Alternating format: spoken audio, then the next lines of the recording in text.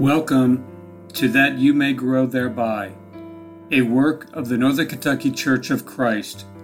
We are located at 18 Scott Drive in Florence, Kentucky. Our phone number is 859-371-2095. You can also visit us at www.nkcofc.com.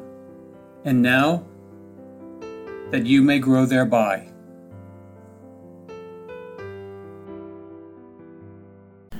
Thank you for listening to That You May Grow Thereby. My name is Greg Littmer. I am one of the elders of the Northern Kentucky Church of Christ, and I'd like to begin this episode by turning to one of the most well-known and beloved of all of the Lord's parables. It is found in Luke chapter 10, and it is known as the parable of the Good Samaritan. We'll start reading in verse 25 and continue on through verse 37. This is what the passage tells us. And behold, a certain lawyer stood up and put him to the test, saying, Teacher, what shall I do to inherit eternal life? And he said to him, What is written in the law? How does it read to you?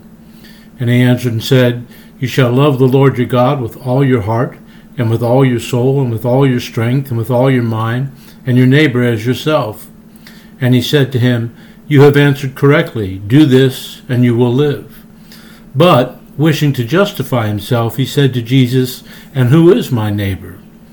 Jesus replied and said, A certain man was going down from Jerusalem to Jericho, and he fell among robbers, and they stripped him and beat him, and went him off, leaving him half dead. And by chance a certain priest was going down on that road, and when he saw him, he passed by on the other side. But a certain Samaritan, who was on a journey, came upon him, and when he saw him, he felt compassion, and came to him and bandaged his wounds, pouring oil and wine on them.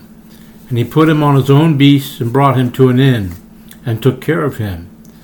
And on the next day he took out 2 denarii, and gave them to the innkeeper, and said, Take care of him, and whatever more you spend, when I return I will repay you. Which of these 3 do you think proved to be neighbor to the man who fell into the robber's hands? And he said, The one who showed mercy toward him. And Jesus said to him, Go and do the same. On several different occasions in the Gospels, the question was put to Jesus concerning what an individual should do to inherit eternal life. On this particular occasion, the question was put to him by a lawyer, a man who by profession was an expert in Jewish law. He was a man who was supposed to know all of the answers, so to speak. So instead of answering, Jesus asked him, What is written in the law? How does it read to you? The lawyer had a ready answer memorized and quick to come from his lips. He quoted from Deuteronomy chapter 6, verse 5, and Leviticus chapter 19 and verse 18, showing that the law required love for God and love for our fellow man. That was a good and true answer. But since the man had asked the question in the first place, not to learn but to test or to tempt the Lord, he wasn't satisfied. Hence the question, And who is my neighbor? The Lord's answer has left an indelible imprint on the conscience of mankind. The road connecting Jerusalem and Jericho was famous for many dangerous spots. Jerusalem was situated about 2,300 feet above sea level, while Jericho was located on a low plain near the Dead Sea at about 1,100 feet below sea level. While the road covered only 17 miles, it dropped 3,400 feet. It was a winding, turning, twisting, sharply dropping path that over the centuries had often been described as treacherous. Josephus, the Jewish historian, described it in the 1st century as desolate and rocky, and he said that it was infested with bandits. In the 4th century, Jerome called it the Red or Bloody Way. What happened to the victim in the story was not unusual, and was something that the Lord's listeners could readily identify with. 4 travelers are found in the parable. The first was the victim, undoubtedly a Jew. Second, there was a priest. There were many priests in Palestine. Since the time of David, the priests had been divided into 24 courses or orders, each serving in the temple twice a year, 1 week at a time. So it was not at all unusual to see priests on the road. This priest took one look at the wounded man and passed by on the other side. The third traveler was a Levite. The Levites were members of the tribe of Levi who were not priests. They served as assistants to the priest in the many functions of the temple services. This Levite, like the priest, took one look at the injured man and passed by on the other side. The last man to appear was a Samaritan.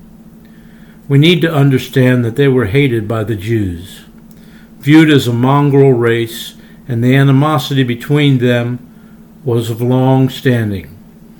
When the northern kingdom was conquered by the Assyrians in 722-721 BC, thousands of Israel's leading citizens were deported and replaced by peoples brought in from other conquered countries. In time, the Israelites who were left in the land intermarried with the foreigners, and the result was that mixed race. The Jews could not forget that. You might recall the woman at Jacob's well said to Jesus in John chapter 4 and verse 9, "How is it that you, being a Jew, ask me for a drink, since I am a Samaritan woman? For Jews have no dealings with the Samaritans." As I look at this story, isn't it easy to see that the Lord was teaching the need for compassion? I think of the Sermon on the Mount in Matthew chapter 5, and one of the Beatitudes begins with, "Blessed are the merciful, for they shall receive mercy." I think of the Lord's statement in Luke chapter 6, verses 32 through 36, where he said, "And if you love those who love you, what credit is that to you? For even sinners love those who love them. And if you do good to those who do good to you, what credit is that to you? For even sinners do the same. And if you lend to those from whom you expect to receive, what credit is that to you?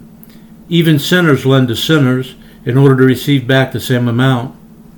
But love your enemies, and do good, and lend, expecting nothing in return, and your reward will be great, and you will be sons of the Most High, for he himself is kind to ungrateful and evil men.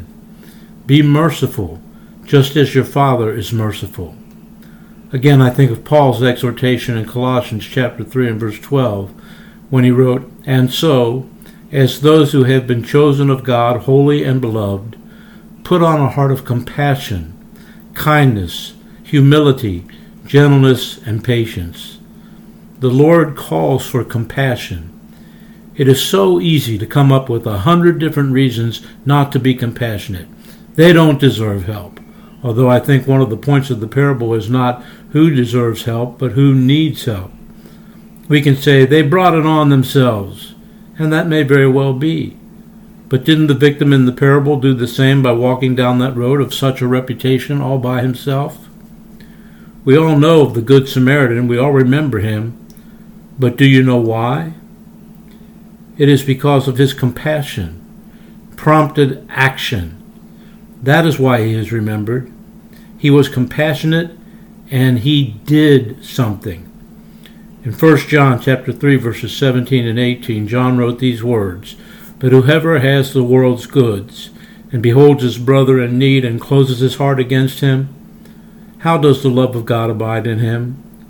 Little children, let us not love with word or with tongue, but in deed and truth." James in James chapter 2 verses 15 through 16 wrote, "If a brother or sister is without clothing and in need of daily food, and one of you says to them, 'Go in peace, be warmed and filled,' and yet you do not give them what is needful or necessary for their body, what use is that?" Compassion is not real if it's just an emotion. Real compassion affects the way that we live. We were in Luke 6 earlier, and we began reading there in verse 32. But verse 31 is applicable here. It is known as the Golden Rule, and it says, "And just as you want people to treat you, treat them in the same way." Surely this was the rule the Samaritan lived by. Could it be that when he saw the man lying on the road, he saw himself and knew what he must do? He stopped and went to the man. He gave him first aid, put him on his own animal, led him to the inn, watched over him through the night, and the next morning, when he had to go on his way, he made sure that the man would receive the additional care he needed. Being a Christian is more than going to church 3 times a week. Christianity is a life of service, motivated by compassion. It is love in action. While Christians have a responsibility as individuals to be compassionate and willing to help all people as we have the opportunity and the ability to do so, there is no doubt that the Bible places a special emphasis upon our care, concern, and compassion for each other as brothers and sisters in the body of Christ. Look with me, if you would, at Galatians chapter 6, verses 9 through 10. Paul wrote, "And let us not lose heart in doing good, for in due time we shall reap if we do not grow weary. So then, while we have opportunity, let us do good to all men, and especially to those who are of the household of faith." We can see that preference is to be given toward those who are Christians, however, not to the exclusion of others. Now let us move on to Galatians chapter 6, verses 1 and 2.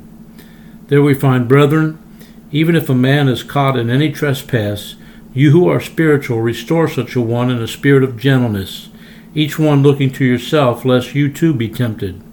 Bear one another's burdens, and thus fulfill the law of Christ." This chapter begins with the contrast of Galatians 5, verse 26, where Paul wrote, "Let us not become boastful, challenging one another, envying one another." The point is that instead of being boastful, instead of challenging and envying one another, Christians could be concerned to help their brothers and sisters in every possible way. This includes even in the realm of sin. I don't mean to help them to sin, but help them when they do sin. Paul is describing the case of a brother who has become involved in some sin, some departure from God's way.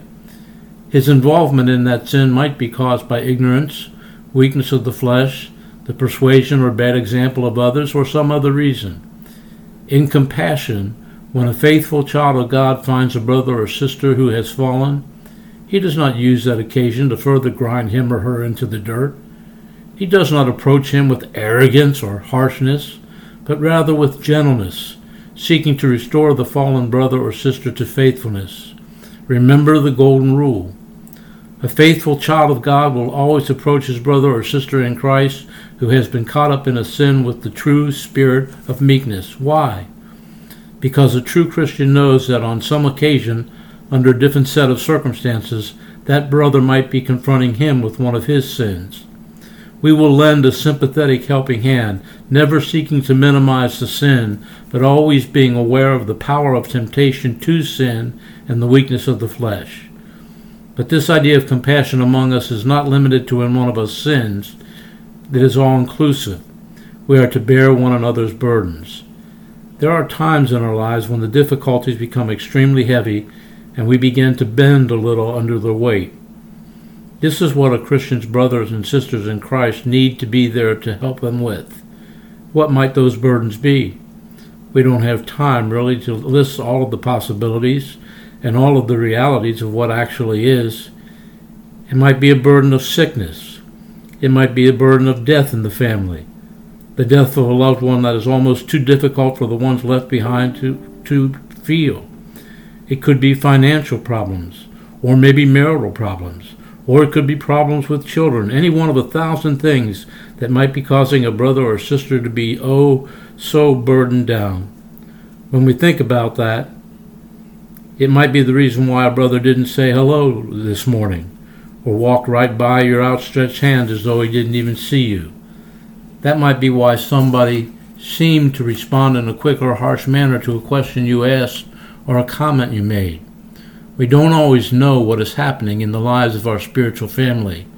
On such occasions, we are there to help, not criticize, unless constructive, helpful criticism delivered in the spirit of meekness is what is most needed at the time. I believe the compassion called for among brethren should come easily. It should be natural for those who are so close and intimately involved with one another.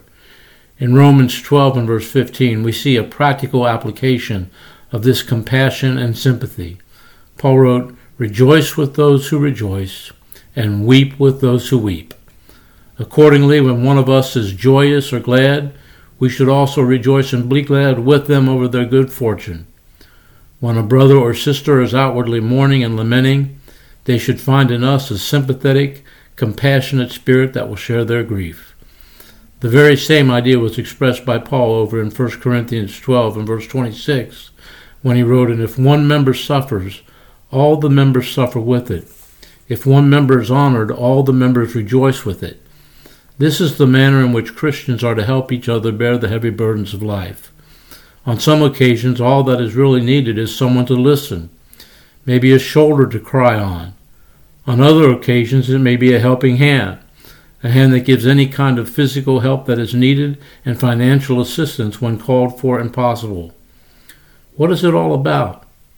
It is about fulfilling the law of Christ.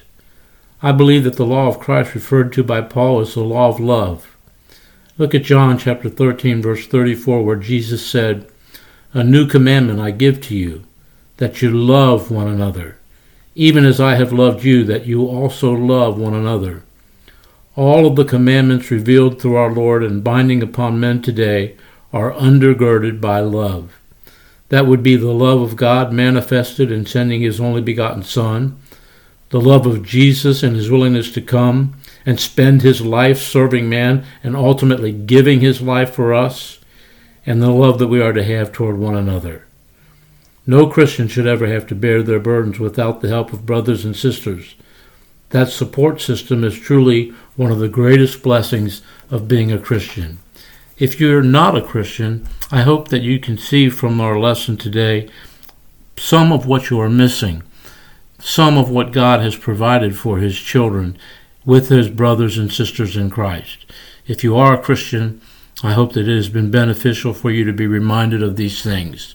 In either way, thanks for listening.